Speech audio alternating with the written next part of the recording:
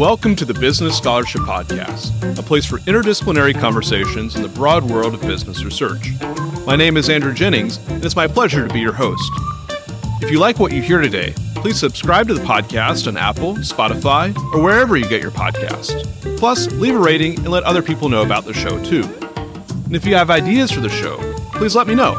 My email address is andrew@andrewkjennings.com, and I look forward to hearing from you. All right, time for the episode.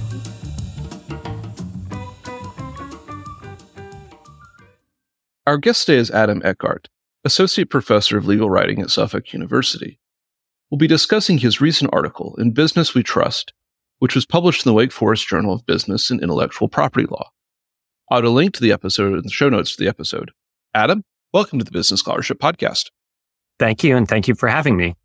Adam, your paper has this intriguing title about business being an object of social trust. And I wondered if you could introduce that concept for the listeners. In this article, you're talking about the role and the place of activism in corporate America, corporations getting engaged on social, political, cultural issues. So I wondered if you could give us a broad sweep of history here for corporate America. In what ways over the decades or the centuries perhaps have large companies been willing to weigh in or not willing to weigh in on social issues or activism?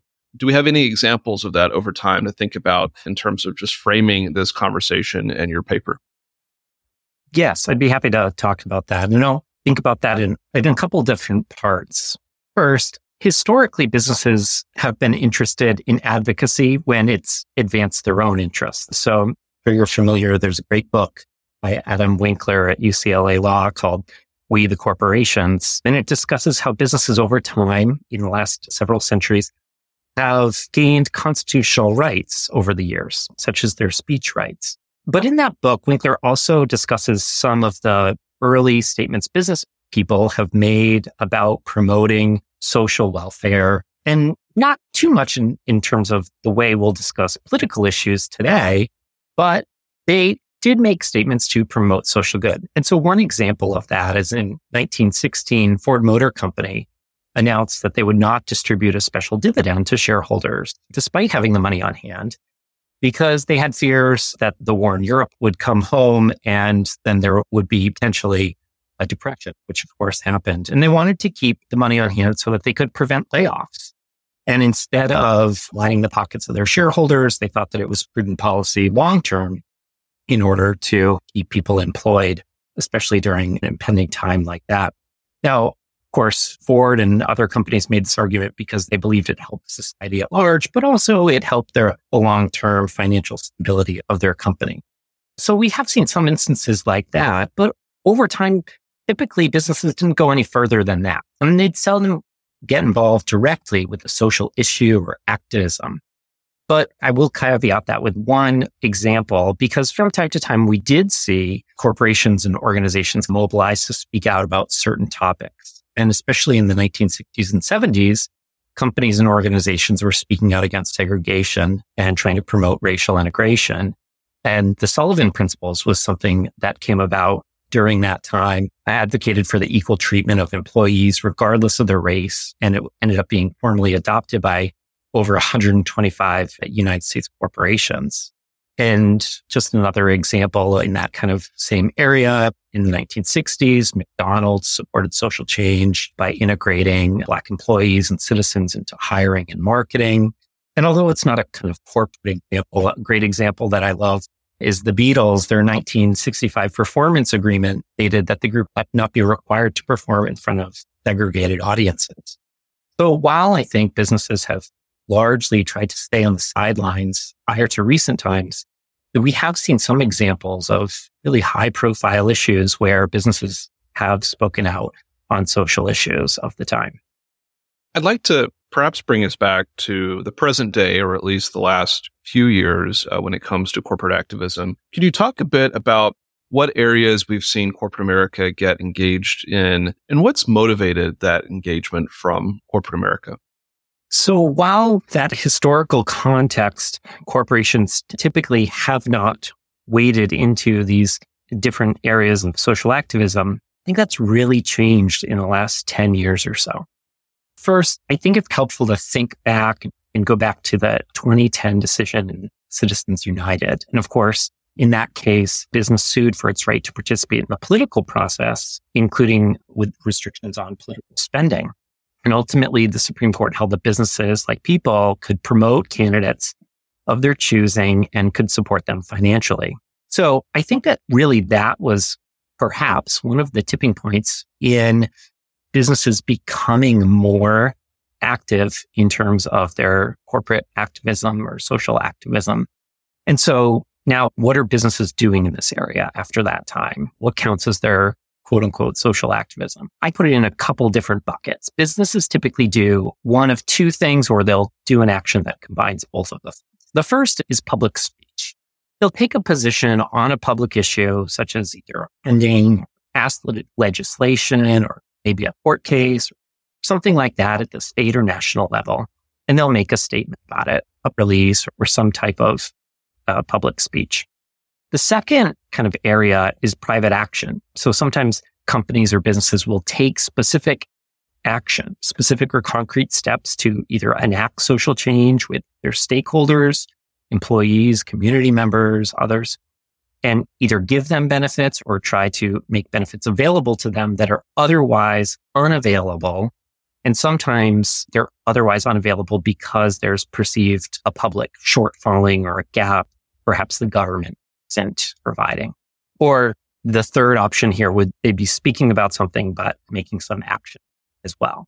So let me get to that. Another part of that question was, where are we seeing businesses do these things? I'll talk about it in a couple different areas just to highlight the points. The first is with respect to LGBTQ rights. Before marriage equality was the law of the land, for example, a 2011 survey reported that almost 60% of companies on the Fortune 500 list provided equal benefits for employees, same-sex partners, and spouses. So this was a tax gross up, where basically these business organizations provided a tax payment to same-sex couples that were legally married in the States, but whose marriage was not recognized federally. And because of the federal tax laws, if your marriage was not recognized federally, you had to essentially pay a little bit more in tax. And so what these companies did with this gay gross up was they gave these same-sex couples this money, which put them on equal footing as heterosexual companies that worked at the same company,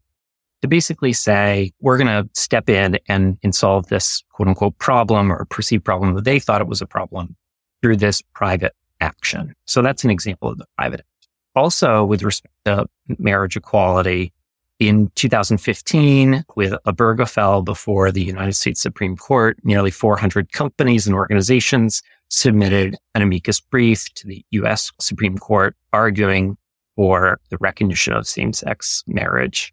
And these are companies, everyday companies, Apple, Google, Facebook, Goldman, JP Morgan Stanley, Nike, Coke.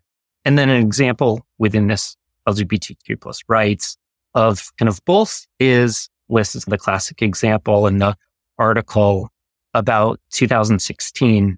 The National Basketball Association had their All-Star game scheduled for Charlotte, North Carolina, something that they had announced years before. Yet North Carolina passed the HB2 bill, which many of us may remember known as the bathroom bill. And it required that students in North Carolina use the bathroom that corresponded with their gender assigned at birth. There was public fallout. Many people thought that this was not the right thing to do. And the NBA actually decided to pull out from Charlotte. They said, we're not going to bring our All-Star game here if this is going to be the culture that is going to be fostered in this state. And they brought it to New Orleans. North Carolina, it was estimated, lost $3 billion in revenue associated with that one All-Star game and the week-long festivities around it. And ultimately, the next year, under a new administration, the bill was partially repealed. And I think that shows a little bit of the power of these actions and statements. On this LGBTQ plus area, though, I do want to highlight that it's the examples that I just provided are on one side of the aisle, but it happens on both. And so Chick-fil-A, for example, national food chain, been a long and steadfast opponent of same-sex marriage, beginning with statements that they made in 2011, 2012. And so they've received some pushback, which I describe in the paper.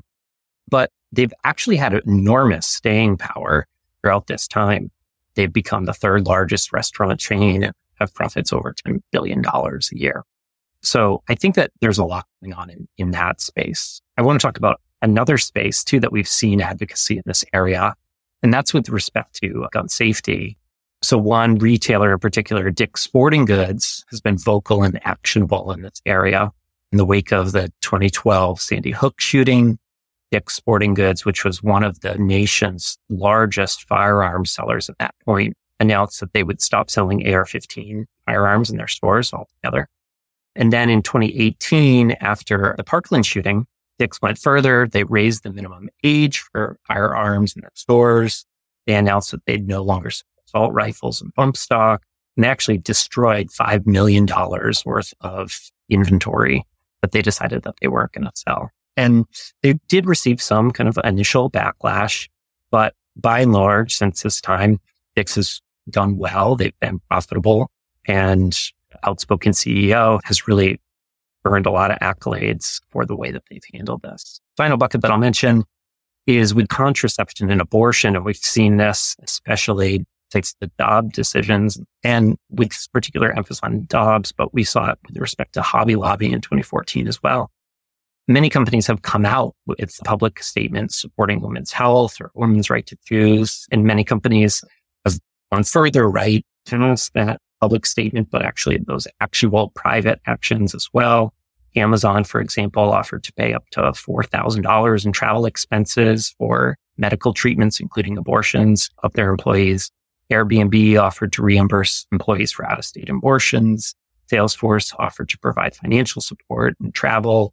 Google went further just to say, blanket, if you'd like to move out of a state that no longer allows abortion, you can move to another state. You need to work for us. So we've seen a lot of that action since Dobbs. And these were just some examples. We've seen it in terms of race. We've seen it in terms of immigration. But increasingly, all of these examples in the last 10 years, and we see it more and more headlines almost every week with respect to this area. I'd like to turn to the classic example from 2016 that you offer with the anti-trans bathroom bill in North Carolina and the reaction of corporate America to that, which in a lot of ways pitted corporate America, the NBA, for example, against a state government. I'm thinking about this particularly in light of the last few years where we've seen an anti-ESG or a critical race theory backlash in some state governments. Could you tell us about the dynamics, the history of corporate activism potentially conflicting with government, and perhaps give us some insights into how that is playing out now with some of the developments we've seen in various states around the country? We've definitely seen this a few times where we've seen that clash between the objectives of a business and the objectives of a government. And so I explained, as you mentioned, that 2016 impact of the NBA All-Star Game on the fate of HB2 in North Carolina. It's interesting, after North Carolina repealed or partially repealed that bill, the All-Star Game actually did come back to Charlotte, almost rewarding North Carolina. In 2015, then Governor Mike Pence signed a Religious Freedom and Restoration Act bill that really was met with widespread disdain from the corporate community. Salesforce, Apple, Eli Lilly, Angie's List all canceled events. The NCAA, the NBA, the WNBA canceled events, spoke out against the bill. And so there was a response to that bill that was estimated about Indianapolis, just in the year 2015, losing about $60 million in revenue. Indiana then passed a subsequent bill, arguably aimed to soften the stance, which people may disagree on whether it achieved that goal or not, but there was government action to try to solve that problem that was raised by businesses. And then we've seen a couple of recent examples as well. In 2022, Florida Governor Ron DeSantis signed the Parental Rights Education Bill. And then there's been significant backlash about that bill. Over 150 companies signed a human rights campaign letter opposing the legislation. And ultimately being out front against this bill was Walt Disney Company. And that has since spiraled into a different tale. If we had an entirely other episode. We could talk about that, but Florida subsequently revoked Disney's Reedy Creek Special Governing District. Long story short, ultimately led to a retaliation suit by Disney against Florida.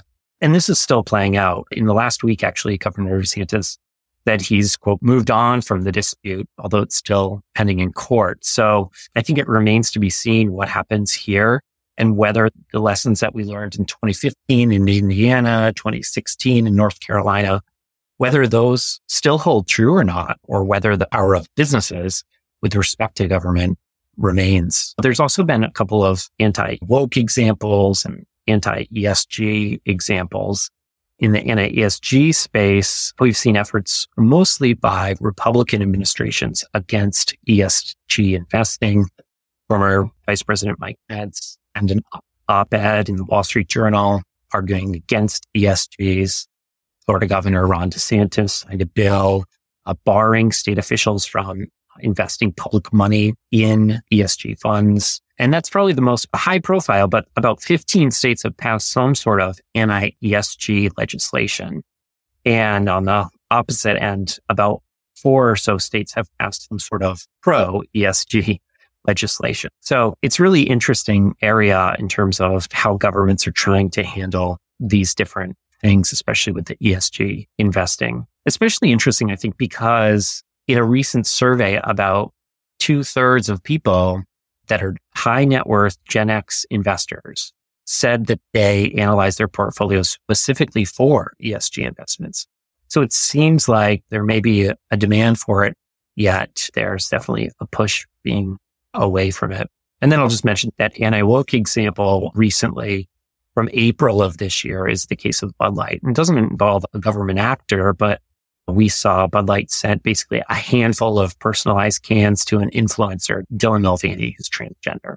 And although Bud Light never sold the beers that Mulvaney was on the cans, Mulvaney was never, from what I can tell, any sort of official spokesperson for Bud Light, but was indicating their support for Bud Light. The backlash against Bud Light was significant. And we've seen Target have a recent backlash as well. A boycott of Bud Light ensued. Many high-profile celebrities said that they would boycott the beer. And it's an interesting example because I think Bud Light's taken some heat on this. Maybe it's damaged their reputation with some key customer demographics. But overall, I think we've seen this in a variety of different ways. We saw it in the Dick's example, right? Anheuser-Busch InBev, the Bud Light's parent company, really hasn't seen any significant decline in their stock, right? So their stock's up about 10% over the last 12 months compared to the NASDAQ, which jumped to 15 over the last same period of time. We still see them overall as a company performing well, despite maybe some high profile backlash by some small groups that are opposed to their views. It's an interesting example, I think. You noted a moment ago that a healthy proportion of Gen X and perhaps millennial investors think about some of these issues when they are deciding what goes in their portfolio, which I think leads us to the discussion about the corporate governance implications of social activism by corporate actors. Corporations, of course, decide to engage in social activism through their agents. They are governed by their directors and officers, particularly their CEOs on issues like this or decisions like this. And of course, those directors and officers have fiduciary duties to the corporation. Could you situate this phenomena or this phenomenon of corporate social activism within the context of corporate governance and the fiduciary duties that directors and officers owe to their companies and indirectly to their shareholders? It's a great point and something I explore in the article. Fiduciaries have traditionally considered the duty of loyalty that they have to the corporation as encompassing the duty to maximize profits for shareholders. And so this kind of shareholder primacy theory asserts primary purpose of the business, it's to maximize profits for shareholders, it's the singular goal of the board. But that said, of course, fiduciaries have broad discretion to execute, and that by advancing an alternative strategy aimed at maximizing profits or company value in the long run, they're still fulfilling the duty. Recent scholarship has also suggested that, at least in some industries, shareholder-centric model is insufficient and a broader stakeholder-centric model is more appropriate. So instead of looking just at the shareholder and the profits, we should instead look at all of the stakeholders involved in a corporation. And in that stakeholder theory, we're thinking about maybe the employee who doesn't own a portion of the business. And we think about making that employee happy ultimately is helpful for the business and the shareholders as a whole, because if that employee is happy, they might be more productive, less training and development, and things like that. There's other efficiencies the business might achieve. But in either regard, really either that shareholder primacy model or the stakeholder theory, the broad discretion that fiduciaries have in either model can support corporate activism. And so for many of these decisions by corporations, they'll argue that these actions, they are completed to make their businesses more appealing, either to customers, employees, or others, and therefore more profitable. And so in this regard, I think it's interesting. Some businesses have dug up some data in order to back up some of the decisions that they're making in this area. I mentioned that example of exporting goods, but to go back to that, for example, of banning certain sales of guns, the company at the time did a full analysis of comparing gun sales to what they replaced those shelves with after they banned the guns. And what they decided to replace the guns with was professional sports teams' jerseys. They basically swapped out, right, for the purposes of the analysis. And they found that the jerseys were actually more profitable than the guns that they were selling in the same retail space in their stores. And so I think in that instance, these corporations could simply point to some instance like this, like a study like this, and actually help alleviate the concerns of their shareholders and indicate that they were actually trying to preserve the long-term benefit or the long-term value of the company rather than the short term. As the fiduciaries do have that wide discretion, they will also be thinking about what that long-term value is. And so long as they're providing that long-term value for the business, they're satisfying those fiduciary duties. The last I checked, the collective value of the U.S. equities market was around $50 trillion. So I'm going to ask you perhaps the $50 trillion question.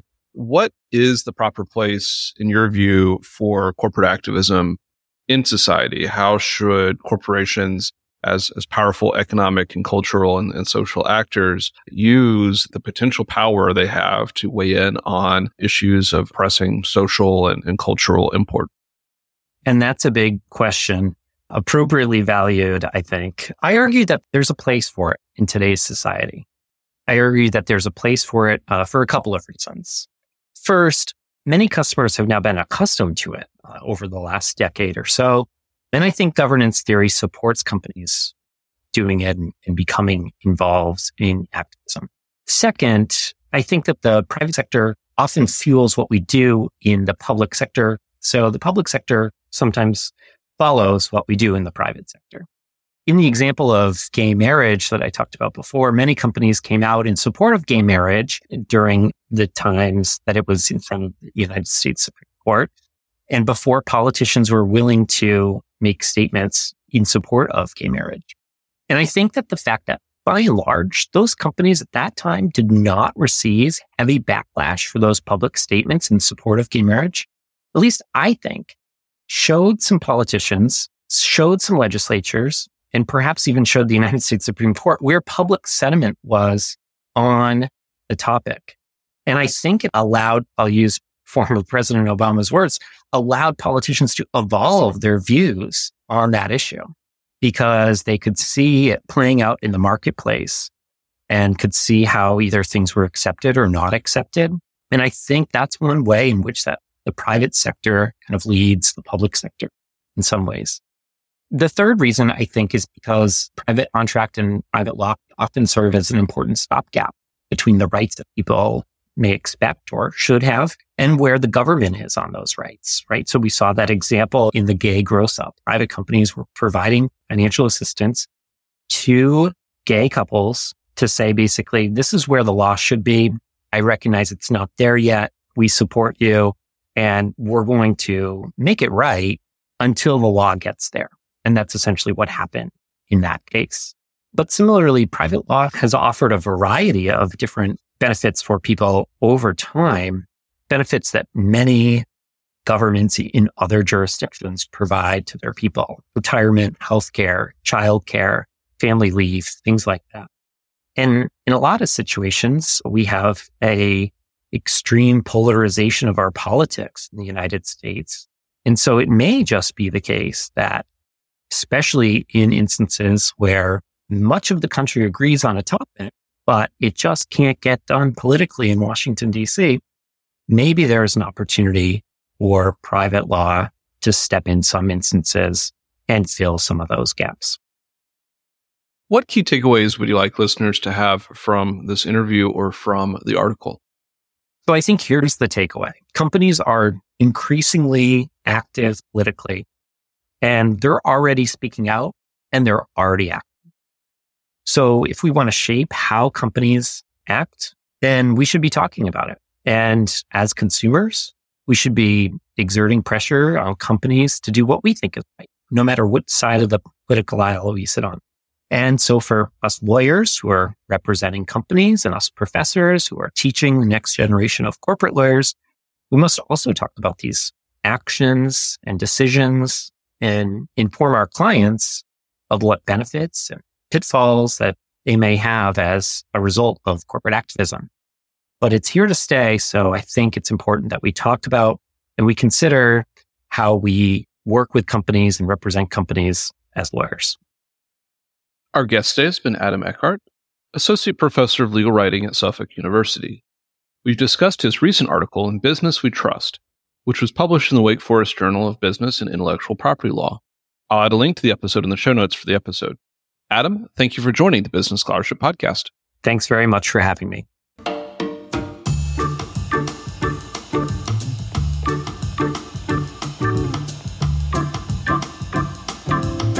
Thank you for listening to another episode of the Business Scholarship Podcast. If you like what you heard today, be sure to subscribe to the podcast on Apple, Spotify, or wherever you get your podcasts, rate the show, and let other people know about it too. If you have ideas for future episodes, let me know. My email address is andrew@andrewkjennings.com, and I look forward to hearing from you. Until the next time, I'm your host, Andrew Jennings.